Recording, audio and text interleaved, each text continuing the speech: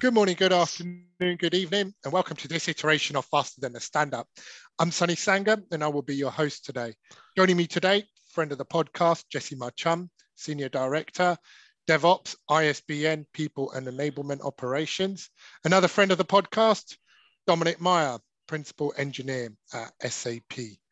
This is going to be our very last episode of the DevOps series. So, gentlemen, how would you like to wrap this up? Thanks for having us, Sunny. Thanks for moderating. It's really been a fun series for me. It's always fun to cover both some of the historical, conceptual, foundational elements, and then also talk about how they apply at the team levels. And Dominic's been a great resource. Yeah, thank you very much.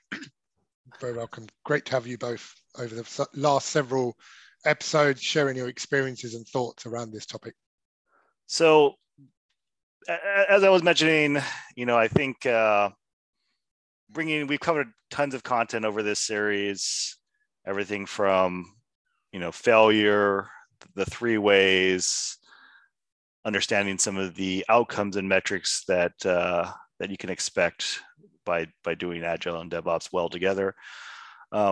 But what's an easy way to sort of think about DevOps? One of the frameworks or terms that I've seen us often associated with DevOps is CALMS or CAMS. CALMS being an acronym for culture, automation, lean, measurement, and sharing.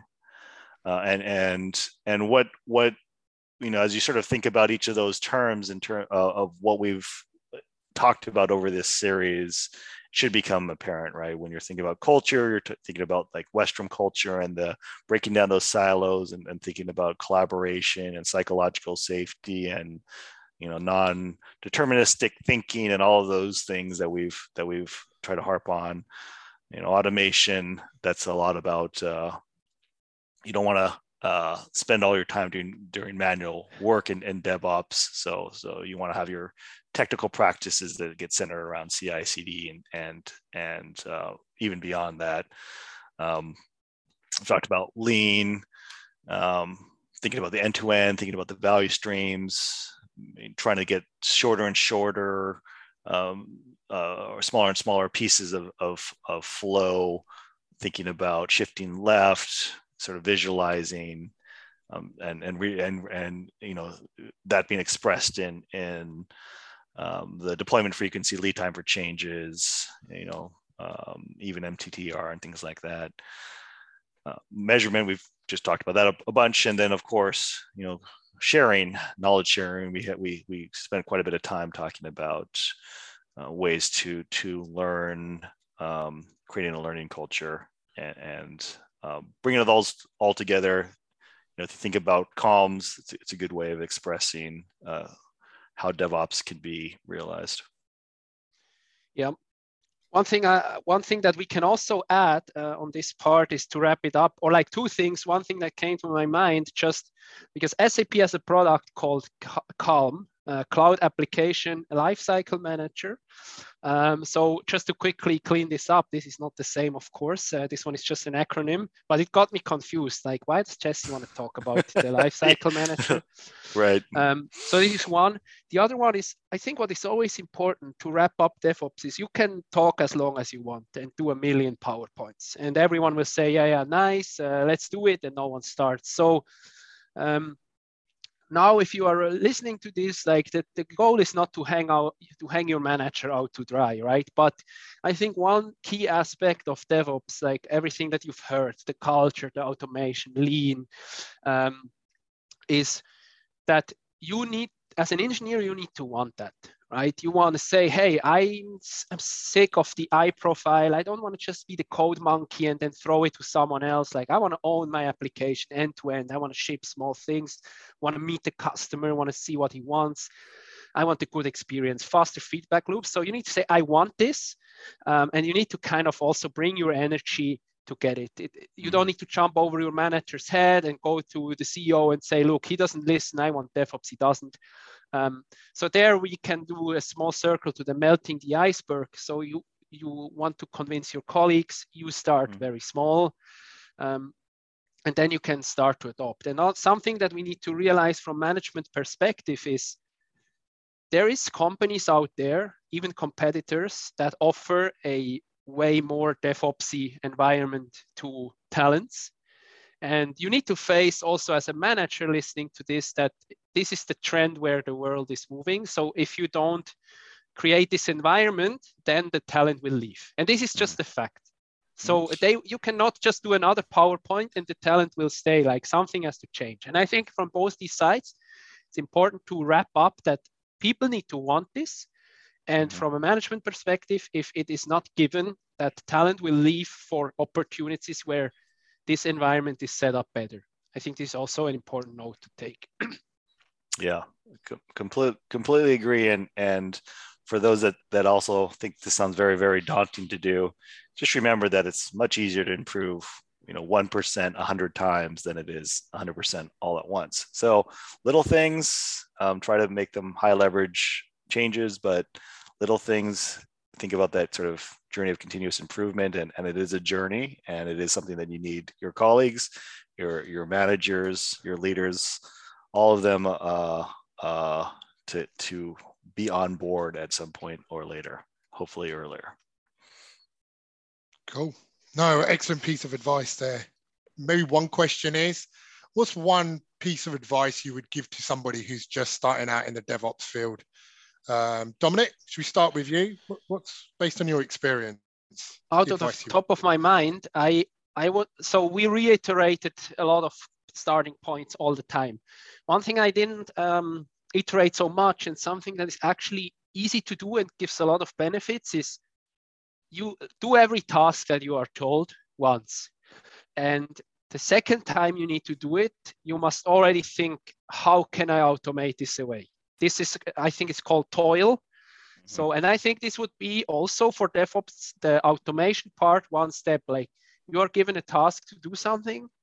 Next time you are given the same task, you will advocate, because you want to do it, as we said, how can we automate this away? Or at least when you do it the third time, it needs to be clear, like, this is wasted time. I think this, and then you can check what automation steps could be done. How could we do it more smartly? I think this would be my small step of advice to get rid of repetitive work. I think this would be also one small step to start. Correct. Yeah, that's fantastic. Eliminating that toil also frees up sort of headspace and cognitive load, and to really think about other things, which, at least for me, thinking about new things usually keeps me more interested than thinking about the same thing hundreds of times, right? So to one thing that I guess I could also add would be thinking about just your own mindset and keeping that growth mindset, being humble, being open, honest, having explicit discussions about what's working and what isn't. And I think that would be what I would add to that. I mean, everyone's going to make mistakes. Listen with empathy, both to your customers and your colleagues, and keep growing. I have another one, if you allow, Sonny. Of course. I think Elon Musk said it, but as long as no one throws you out, at least if you are in an office, you can just go and sit there to learn other stuff. Like, you can either go on call, or when you see there was an outage and you are not invited, you can also say, hey guys, look, I wanna see what went on, because maybe I can learn something. So don't spend your time in everyone else's meetings doing nothing yourself, or like postponing your stuff. But if you see this is something that really interests me, that broadens up my T profile or E profile, then get invited, spend some time there, learn something, but then maybe focus back. I think this is also good, small advice. Yeah. Do you know, be curious. Yeah, and that's what I'm getting to. Like, I have nowhere near the DevOps experience that you two have, but spending the last several episodes with you on all these topics, it's definitely a shift of mindset from your traditional developers from many years ago, right?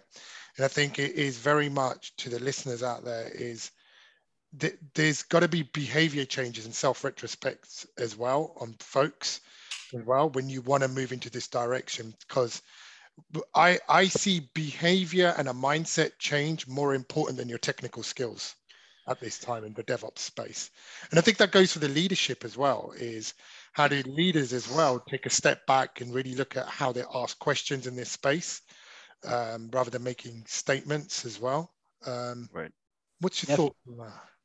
Definitely. Yeah, I mean, I totally agree. And, you know, this has also been discussed a bit in sort of the product versus project mentality, and moving out of that order taker space on a project to really owning something and seeing it through and feeling, again, going into that non-deterministic mindset of, we don't know exactly what's going to be most successful out there, but it's kind of fun to learn and try it out, versus, hey, we know exactly what we need to build. So you're just a part of that a cog in the machine to do your part, and that's it. You know, input, output, you know, my 20 tasks a day, and then I just check out. I think it's much more involving and fun world to be in, and trying out and seeing the big picture. Yeah. Okay. Before we wrap up the final episode, are there any final thoughts from both of you? I just wanted to add one thing. So when you start, don't expect, like, we are an acquisition. So the product we developed was acquired like 4 years ago. And we are still changing our culture and trying to change other people's culture, like changing the mindset. So this is a never ending progress, right? You will never be done. Even when you finish the whole DevOps handbook, someone will come up with a more suitable approach. So it's important to understand, like, you will constantly grow with this growth mindset, but you will never be done. And I think this is, for us, very important, because for some teams that we were reorganized, some teams joined, some teams left, and there is teams that immediately kind of adopted our culture. Took like, I don't know, let's say 8 weeks, and they were like completely at home. It was well. And there were others which took at least, I think, more than a year. Now it works, but it took some time. And I think this is important to remember. Cultural changes, they sometimes really need a lot of time. So you will not be done in 2 weeks, even when you invest all your time.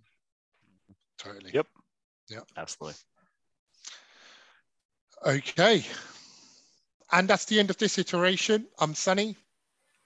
And Jesse. And Dominic. Until the next iteration, you can give us a rating at your podcast provider, or shoot us an email at info@fasterthanastandup.com, or find us on Twitter at fasterstandup. Thanks for listening, and that was Faster Than a Stand-Up.